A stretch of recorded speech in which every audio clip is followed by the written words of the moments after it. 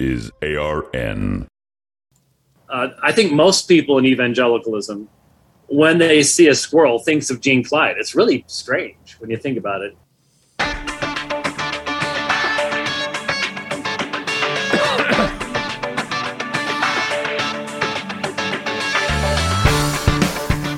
Decidedly Christian, distinctly biblical, and just a little bit nuts. This is Squirrel Chatter. And welcome to the Piney Woods, ladies and gentlemen. I am your Squirrel, the host, coming to you from the ARN studios, high atop the tallest tree in the Piney Woods. Good to have you with us. It is Friday. Yes, Friday is upon us. We are here. The weekend is just a few hours away. You can make it to quitting time. You know you can. So, happy Friday, everyone. It is the 16th day of February 2024, and this is Squirrel Chatter, a podcast dedicated to scripture, theology, history, current events, and whatever else I want to talk about. We webcast every Monday through Friday at 7:30 a.m. Mountain on X, Facebook, and Rumble, and then the podcast is available for download wherever you find fine podcasts. Squirrel Chatter is a proud member of the Christian Podcast Community. Head on over to ChristianPodcastCommunity.com. Check out all those great curated podcasts that are over there. You are sure to find something worth listening to. I guarantee it. Oh, happy Friday. Had choir practice at church last night. Getting ready for Easter. We don't have a choir every Sunday.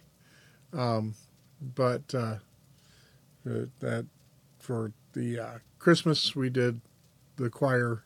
We created a choir, and we are doing a choir, a choral rendition of "Is He Worthy" on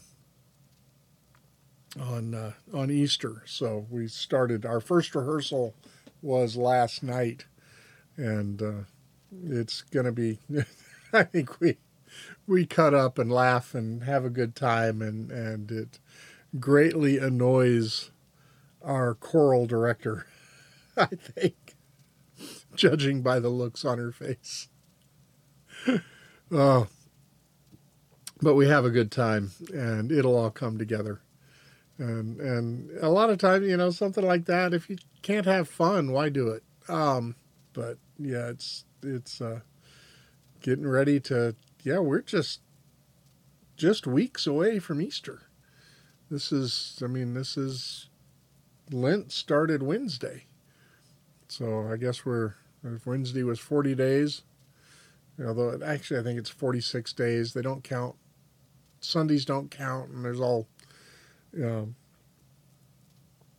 sorts of weird things about how it's counted out and everything. But we've talked enough about Lent this week. And I did enjoy a friend of mine's post about, how do you observe Lent? And he says, I normally just pull it out of the dryer vent.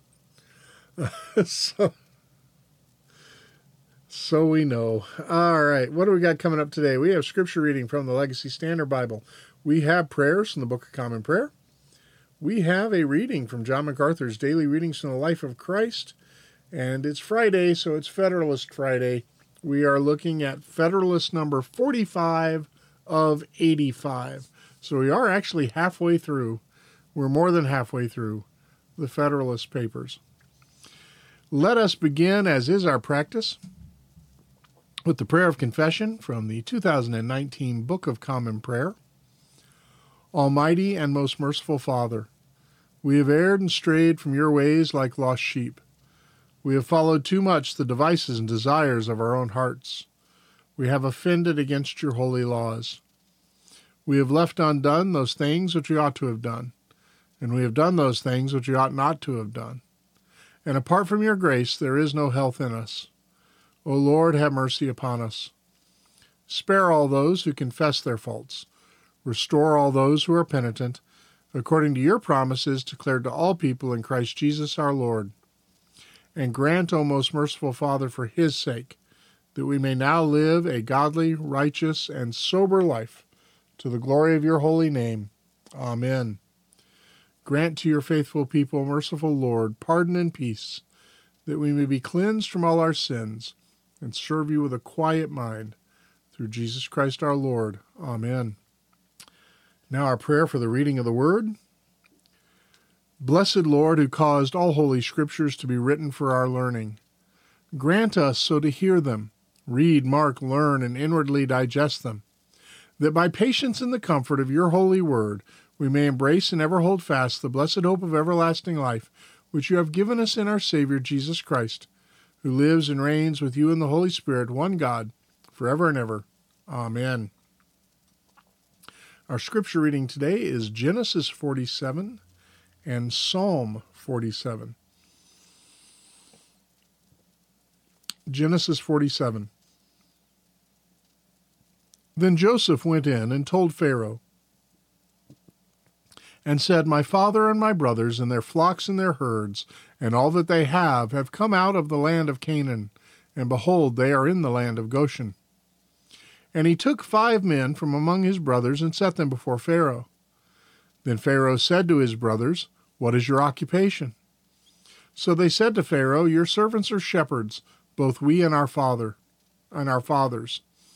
And they said to Pharaoh, We have come to sojourn in the land, for there is no pasture for your servants' flocks, for the famine is heavy in the land of Canaan. So now please let your servants live in the land of Goshen. Then Pharaoh said to Joseph, Your father and your brothers have come to you. The land of Egypt is at your disposal. Have your father and your brothers settle in the best of the land. Let them settle in the land of Goshen. And if you know any excellent men among them, then put them in charge of my livestock. Then Joseph brought his father Jacob and stood him before Pharaoh. And Jacob blessed Pharaoh. And Pharaoh said to Jacob, How many are the days of the years of your life? So Jacob said to Pharaoh, The days of the years of my sojourning are 130. Few and evil have been the days of the years of my life, and they have not attained to the days of the years that my fathers lived during the days of their sojourning. And Jacob blessed Pharaoh and went out from the presence of Pharaoh. So Joseph settled his father and his brothers, and gave them a possession in the land of Egypt, in the best of the land, in the land of Ramses, as Pharaoh had commanded. And Joseph provided his father and his brothers and all his father's household with food, according to their little ones. Now there was no food in all the land, because the famine was very heavy, so that the land of Egypt and the land of Canaan languished because of the famine. And Joseph gathered all the money that was found in the land of Egypt and in the land of Canaan for the grain which they had bought, and Joseph brought the money into Pharaoh's house. Then the money came to an end in the land of Egypt and in the land of Canaan. So all the Egyptians came to Joseph and said, Give us food, for why should we die in your presence? For our money is gone. Then Joseph said, Give up your livestock, and I will give you food for your livestock, since your money is gone. So they brought their livestock to Joseph, and Joseph gave them food in exchange for the horses and the flocks and the herds and the donkeys. And he fed them with food in exchange for all their livestock that year. Then that year came to an end, and they came to him the next year and said to him, We will not hide from my lord that our money has come to an end, and the livestock are my lord's. There is nothing left for my lord except our bodies and our land. Why should we die before you, both we and our land? Buy us and our land for food, and we and our land will be slaves to Pharaoh. So give us seed, that we may live and not die, and that the land may not be desolate. So Joseph bought all the land of Egypt for Pharaoh. For every Egyptian sold his field because the famine was severe upon them. Thus the land became Pharaoh's. As for the people, he moved them to the cities from one end of Egypt's border to the other end. Only the land of the priests he did not buy, for the priests had an allotment from Pharaoh, and they ate off the allotment which Pharaoh gave them. Therefore they did not sell their land. Then Joseph said to the people, Behold, I have today bought you and your land for Pharaoh. Now here is seed for you, and you may sow the land. And it will be at the harvest you shall give 1/5 to Pharaoh, and 4/5 shall be your own for seed for the field and for your food, and for those of your household, and as food for your little ones. So they said, You have kept us alive. Let us find favor in the sight of my Lord, and we will be Pharaoh's slaves. And Joseph made a statute concerning the land of Egypt, valid to this day, that Pharaoh should have the 5th. Only the land of the priests did not become Pharaoh's. Now Israel lived in the land of Egypt, in Goshen, and they took possession of property in it, and were fruitful, and became very numerous. And Jacob lived in the land of Egypt 17 years. So the days of Jacob, the years of his life, were 147. Then the days for Israel to die drew near.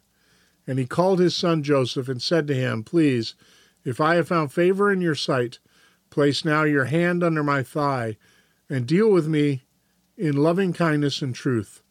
Please do not bury me in Egypt, but I will lie down with my fathers, and you will carry me out of Egypt, and bury me in their burial place. And he said, I will do as you have said. Then he said, Swear to me. So he swore to him. Then Israel bowed in worship at the head of the bed. Now Psalm 47. For the choir director of the sons of Korah, a psalm. O clap your hands, all peoples. Make a loud shout to God with the sound of a shout of joy.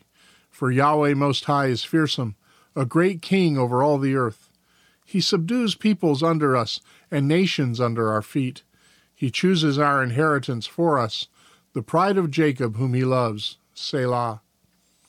God has ascended with a loud shout, Yahweh with the sound of a trumpet.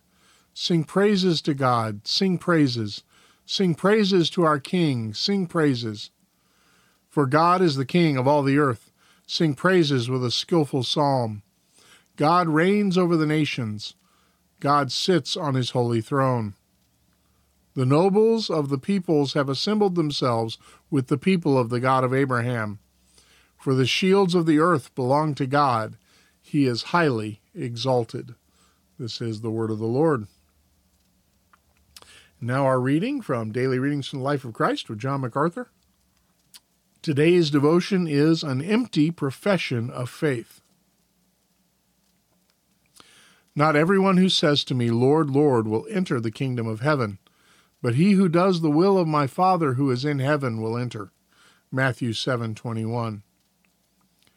Here Jesus is speaking of the devotedly religious who think they are saved but aren't. The Lord will continue these warnings later about spiritual self-deception, the foolish, unprepared virgins, Matthew 25:1-12, and the goats who did not really serve him, Matthew 25:32-33 and 41-46. Many factors deceive people regarding salvation. First, some have a false assurance. They rely on past decisions for Christ apart from the Spirit's convicting work. But our salvation is made secure by increasing evidence of fruitfulness, 2 Peter 1:3-11. Second, many fail to examine themselves, see 2 Corinthians 13:5, 1 John 1:8-9. Instead of gliding through life unconcerned about sins. One who has no desire to come to God for continued cleansing is likely not saved. Third, a person can be deceived even in the midst of much religious activity. Hearing sermons, reading the Bible, and attending Bible studies are good, but such things may insulate someone from true worship. Fourth, many attempt to rationalize their salvation, thinking that their good deeds outweigh their bad ones. But apart from God, we cannot do anything righteous. Psalm 14:1-3, Psalm 53:1-3, Romans 3:12. We could mention many other spiritual delusions, all of which involve failure to enter the narrow gate with repentance, submission to Christ, humility, and a desire for holiness. The important thing, however, is not to wonder about all these possibilities, but to enter God's one true way to salvation.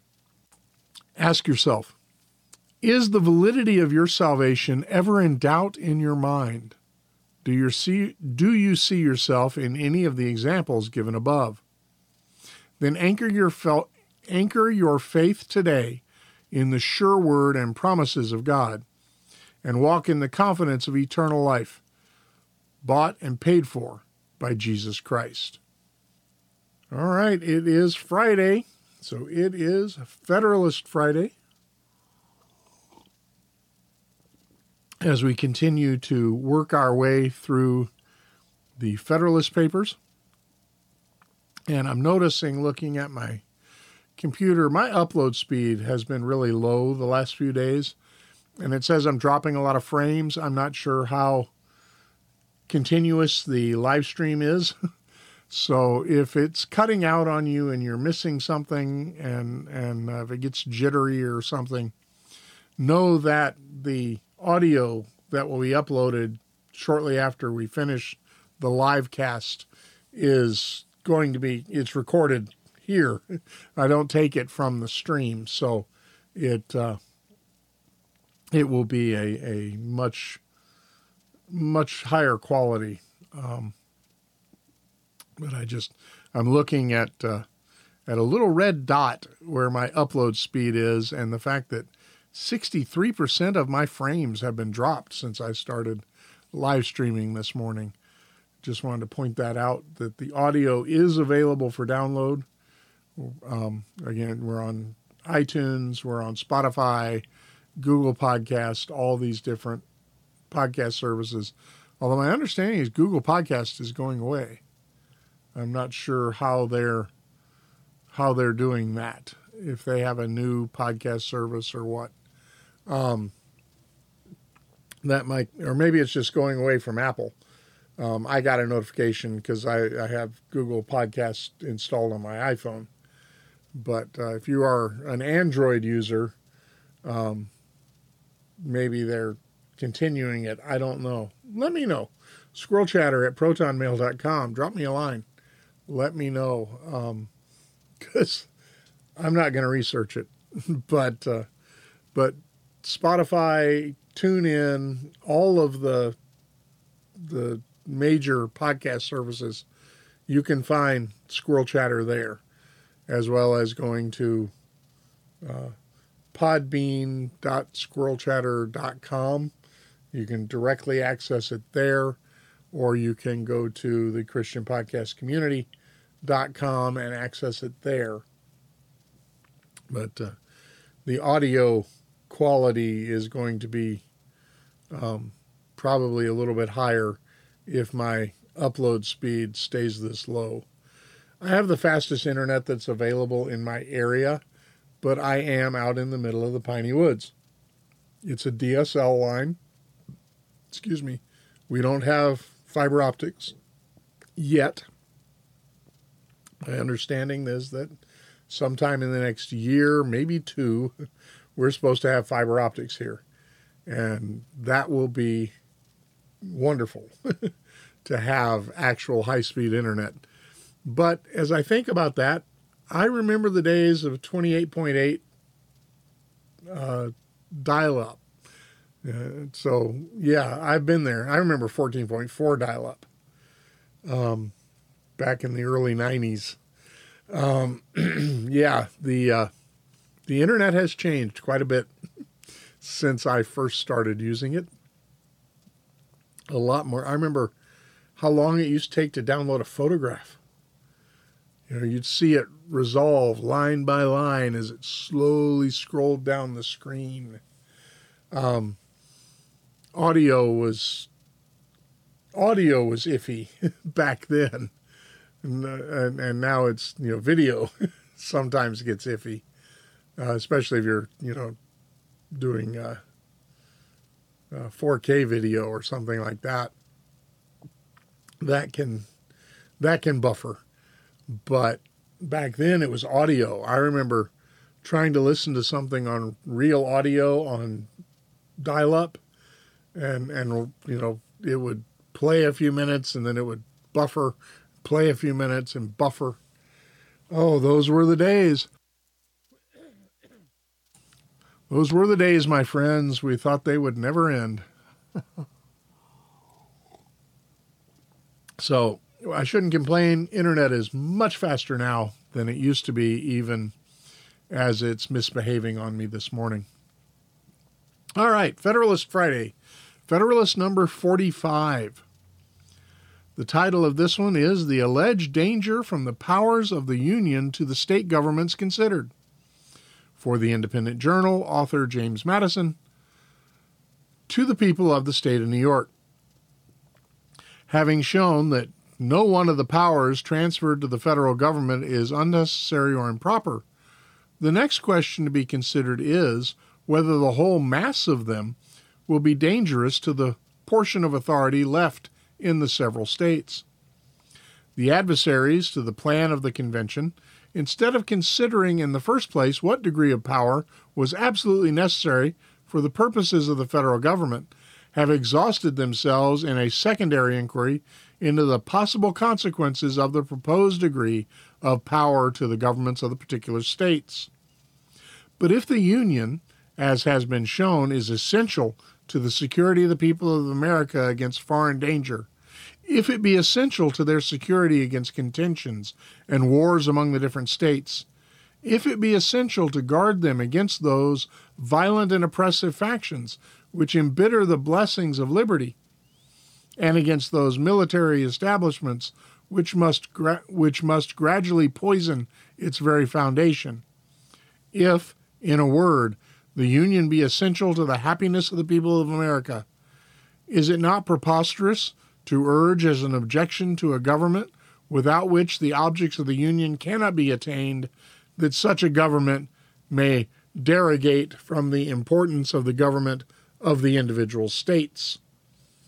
Was then the American Revolution effected as the American Confederacy formed, or back to the beginning of that sentence. Was then the American Revolution effected? Was the American Confederacy formed? Was the precious blood of thousands spilt, and the hard-earned substance of millions lavished? Not that the people of America should enjoy peace, liberty, and safety, but that the government of the individual states, that particularly municipal establishments, might enjoy a certain extent of power and be arrayed with certain dignities and attributes of sovereignty?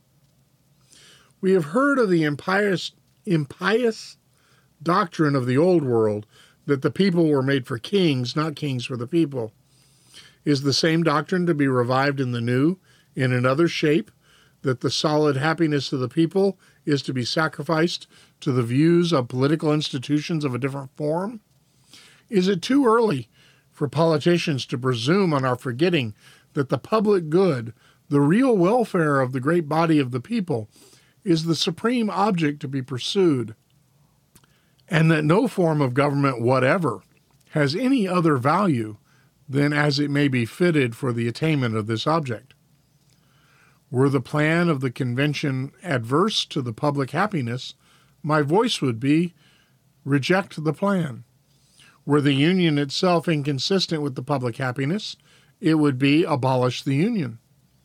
In like manner, as far as the sovereignty of the states cannot be reconciled to the happiness of the people, the voice of every good citizen must be, let the former be sacrificed to the latter.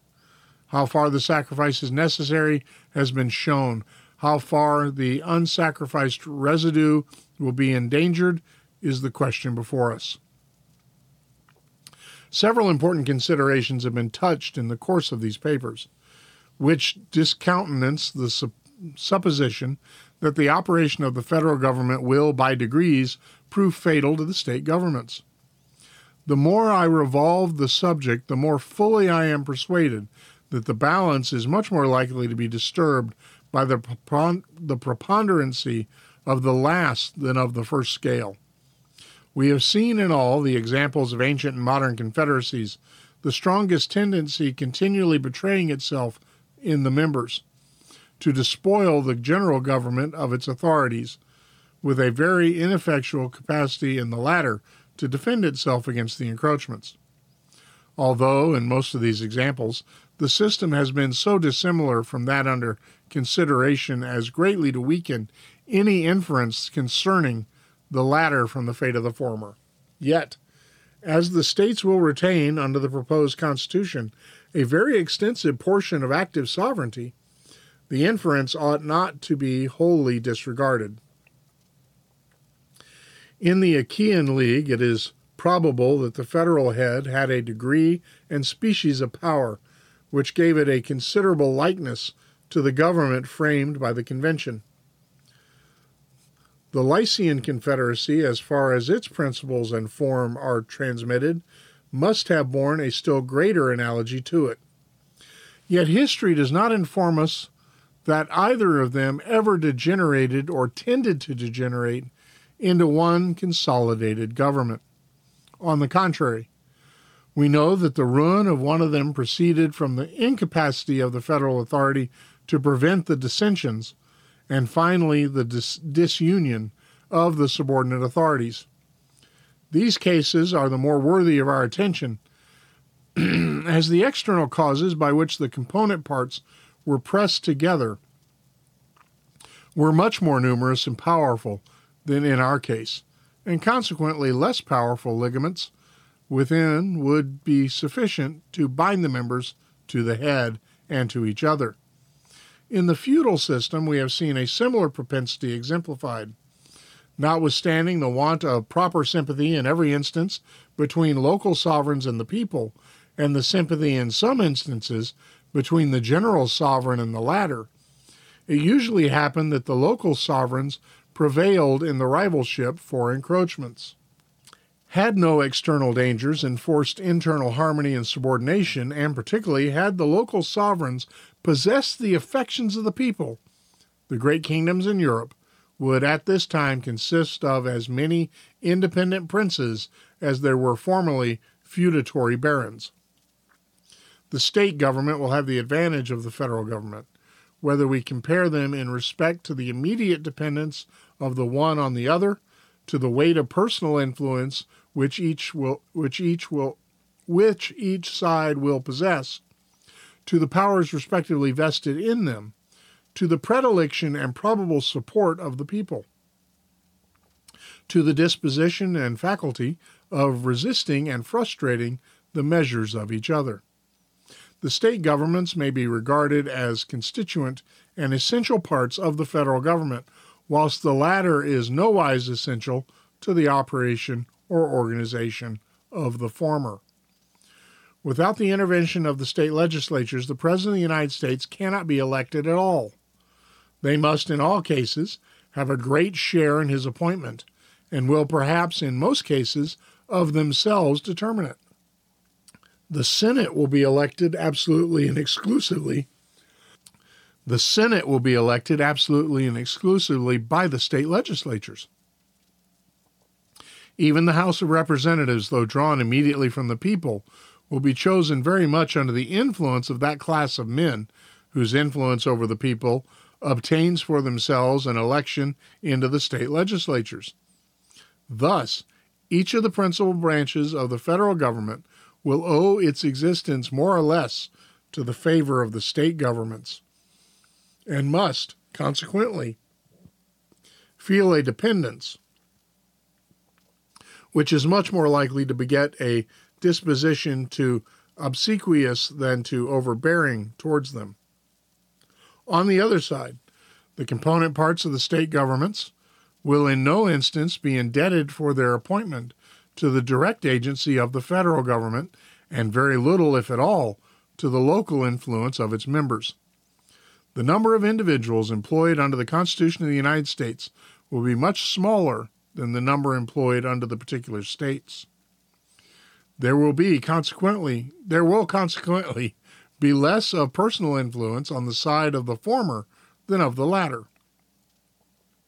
The members of the legislative, executive, and judicial departments of 13 and more states, the justices of peace, officers of militia, ministerial officers of justice, and all the county, corporation, and town officers for 3 millions and more of people intermixed, and having particular acquaintance with every class and circle of people must exceed beyond all proportion, both in number and influence, those of every description who will be employed in the administration of the federal system.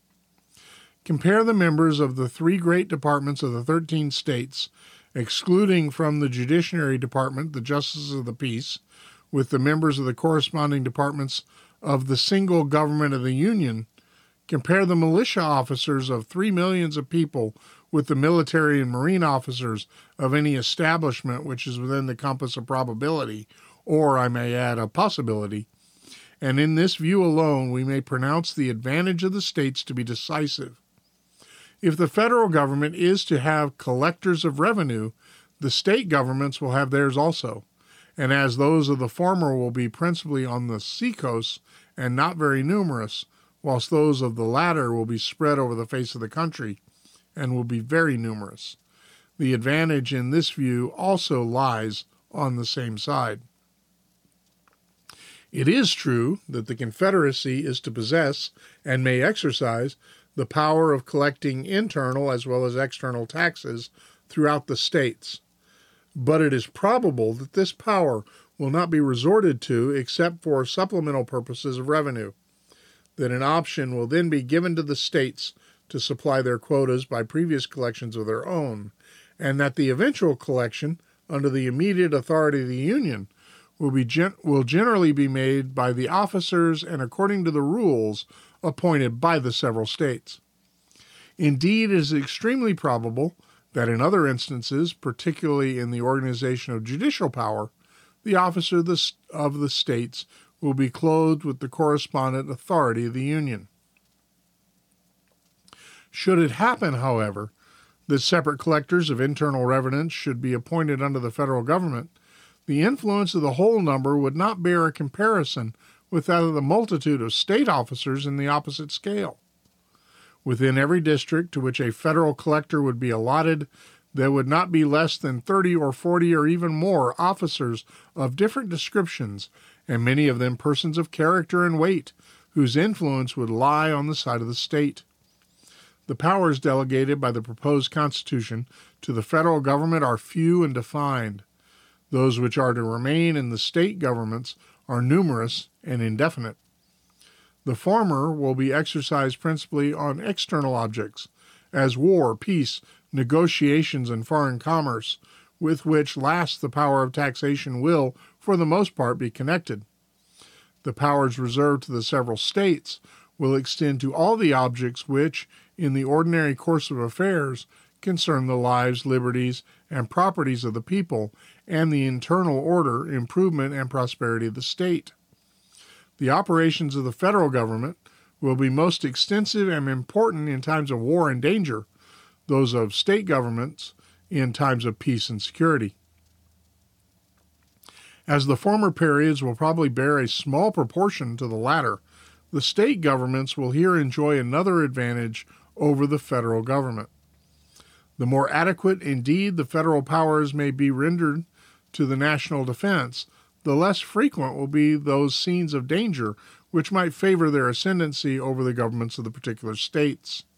If the new Constitution be examined with accuracy and candor, it will be found that the change which it proposes consists much less in the addition of new powers to the Union than in the invigoration of its original powers. The regulation of commerce, it is true, is a new power, but that seems to be an addition which few oppose, and from which no apprehensions are entertained. The powers relating to war and peace, armies and fleets, treaties and finance, with the other more considerable powers, are all vested in the existing Congress by the Articles of Confederation. The proposed change does not enlarge these powers. It only substitutes a more effectual mode of administrating them. The change related to taxation may be regarded as the most important, and yet the present Congress have as complete authority to require of the states indefinite supplies of money for the common defense and general welfare as the future Congress will have to require them of individual citizens. And the latter will the latter will be no more bound than the states themselves have been to pay the quotas respectively taxed on them.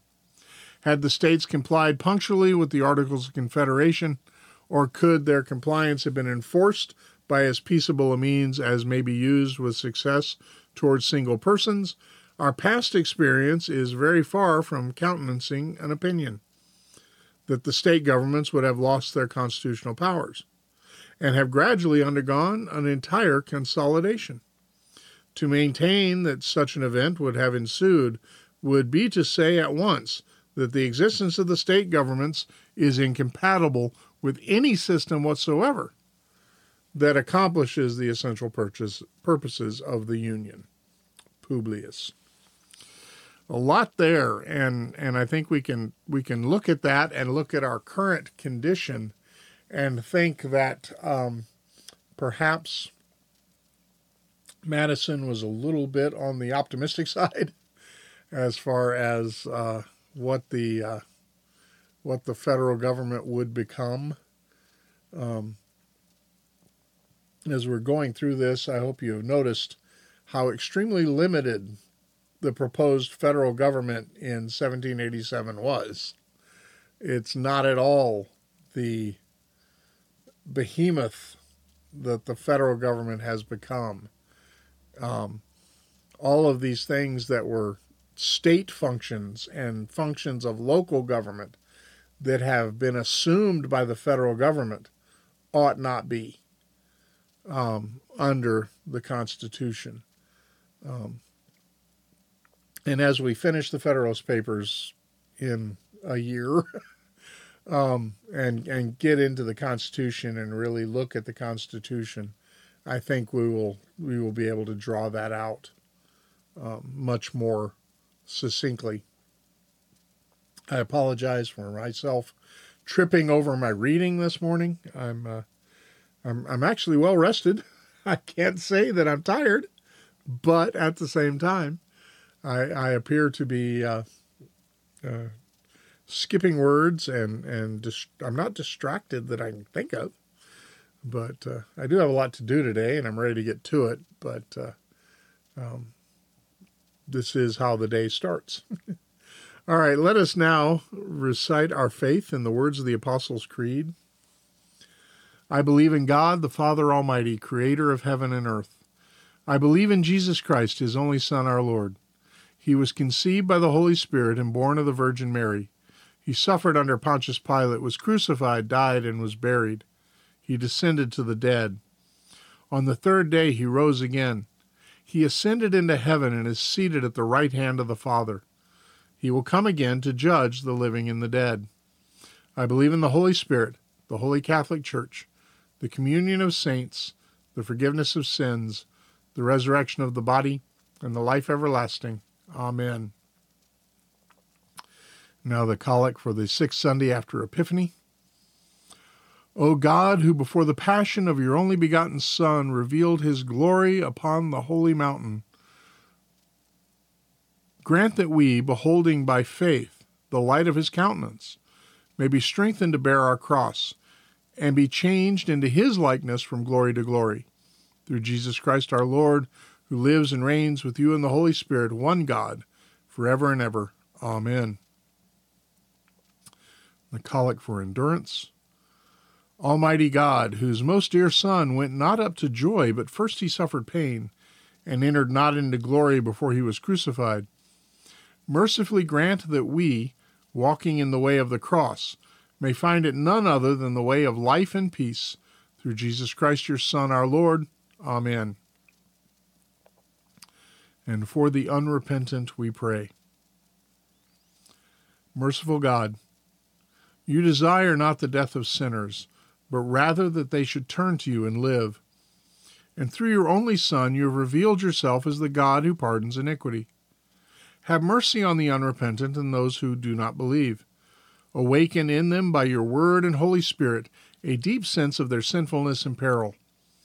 Take from them all ignorance, hardness of heart, and contempt of your word. Grant them to know and feel that there is no other name under heaven given among men by which they must be saved, but only the name of the Lord Jesus Christ. And so bring them home and number them among your children, that they may be yours forever, through Jesus Christ our Lord, who lives and reigns with you in the Holy Spirit, one God, world without end. Amen. All right, folks, that is Squirrel Chatter for today. That is Squirrel Chatter for this week. I will be preaching at Blackfoot Community Bible Church in Ovando, Montana this Sunday. If you're in the area, would love to have you come out. Wherever you are, get to church on Sunday. I mean, even when you're traveling, you can find a church to visit. Some of the most encouragement, when I was pastor at Parkside Baptist, some of the most encouraging things were vacationers. During the summer months, people would be on vacation, and they would look for a church to attend.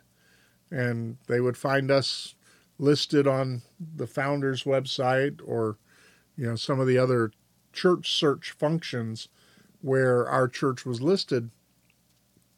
And say, hey, we'll go visit there. And that was just a wonderful encouragement to have people who took time during their vacations to attend church.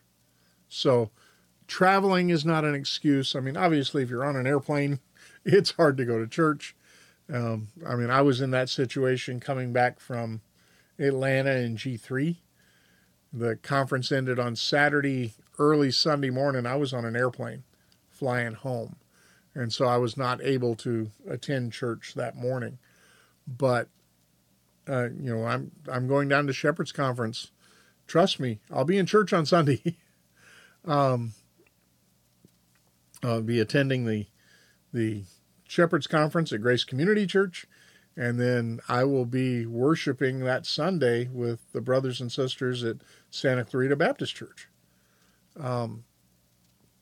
which is a church I have visited many times, because a good friend of mine, Dave Caldwell, is a pastor there, and I'm staying with him this year. So, but even last year, I wasn't staying with him, and I went there for church.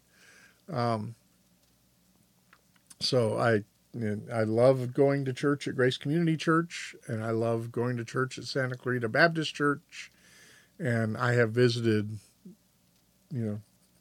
Anthony Forsyth's church down in Burbank. I preached at Anthony Forsyth's church down in Burbank twice. So, there's something about when you're traveling, visit a church, fellowship with the saints. But when you're home, go to your home church. If you don't have a home church, reach out. We'll try to help you find one. Redeemer Bible Church in Gilbert just put out a great video on finding a biblical church and brought out some really important stuff. One of the things that they brought out was knowing the difference between essentials and preferences. That was really, really helpful. Preferences are things that, you like blue carpet rather than gray. You like a choir rather than a quote-unquote worship team. You prefer a piano and a song leader over, three people with a guitar and drums. Those are preferences. They're not essentials. The essentials are, is the gospel faithfully proclaimed? Is Scripture held in high regard, held up as the inerrant and authoritative Word of God? Is it faithfully taught? Does the church conduct itself according to what Scripture teaches? Those are the essentials.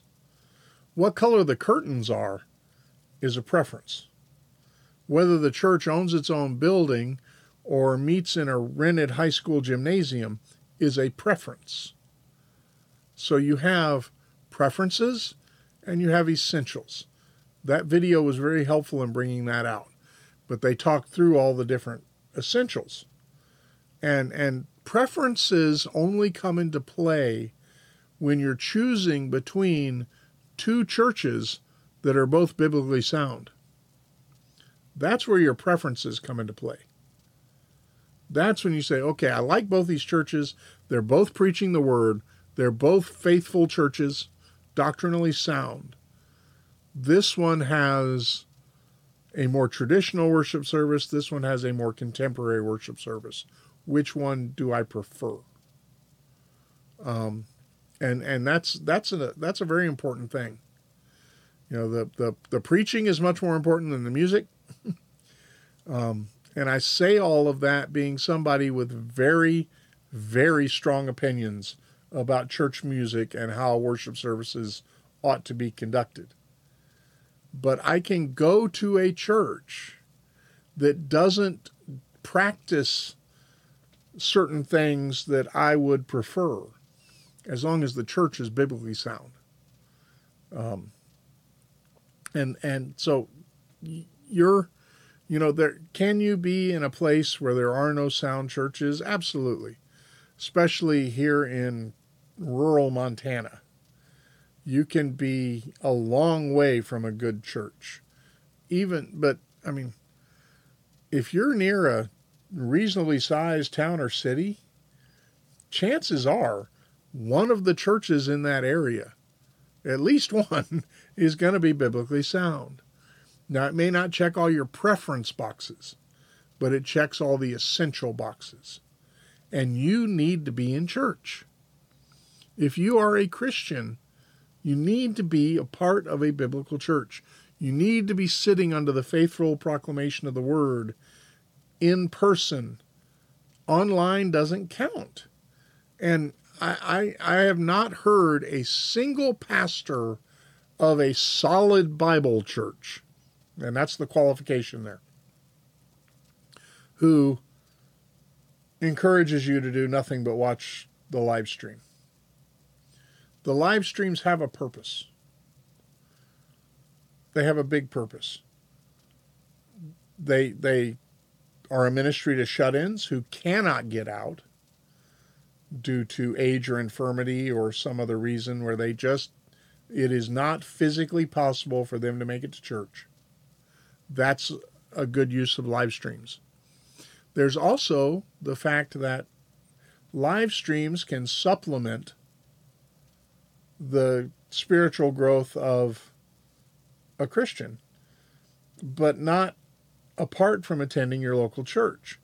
There are several preachers whose messages I consume during the week who are not preaching here, that aren't pastors at my church. On Sunday, I want to be sitting in the pew listening to my pastor. I want to be fellowshipping with the other members of my church. And then during the week, I want to hear what John MacArthur preached on. I want to hear what John Benzinger preached on. I want to hear what Dave Caldwell preached on. I want to hear what Steve Lawson preached on. I want to listen to those messages during the week because they feed my soul, but they are not a substitute for attending church. So consider carefully what you do on a Sunday morning. You need to get to church. All right, enough of that. Yes, I feel strongly about it. As you go through the day, remember to do the things you ought to do. Don't do the things you ought not do. Whatever you do, do it for the glory of the Lord. Go to church on Sunday. We'll see you here on Monday. Take care. God bless.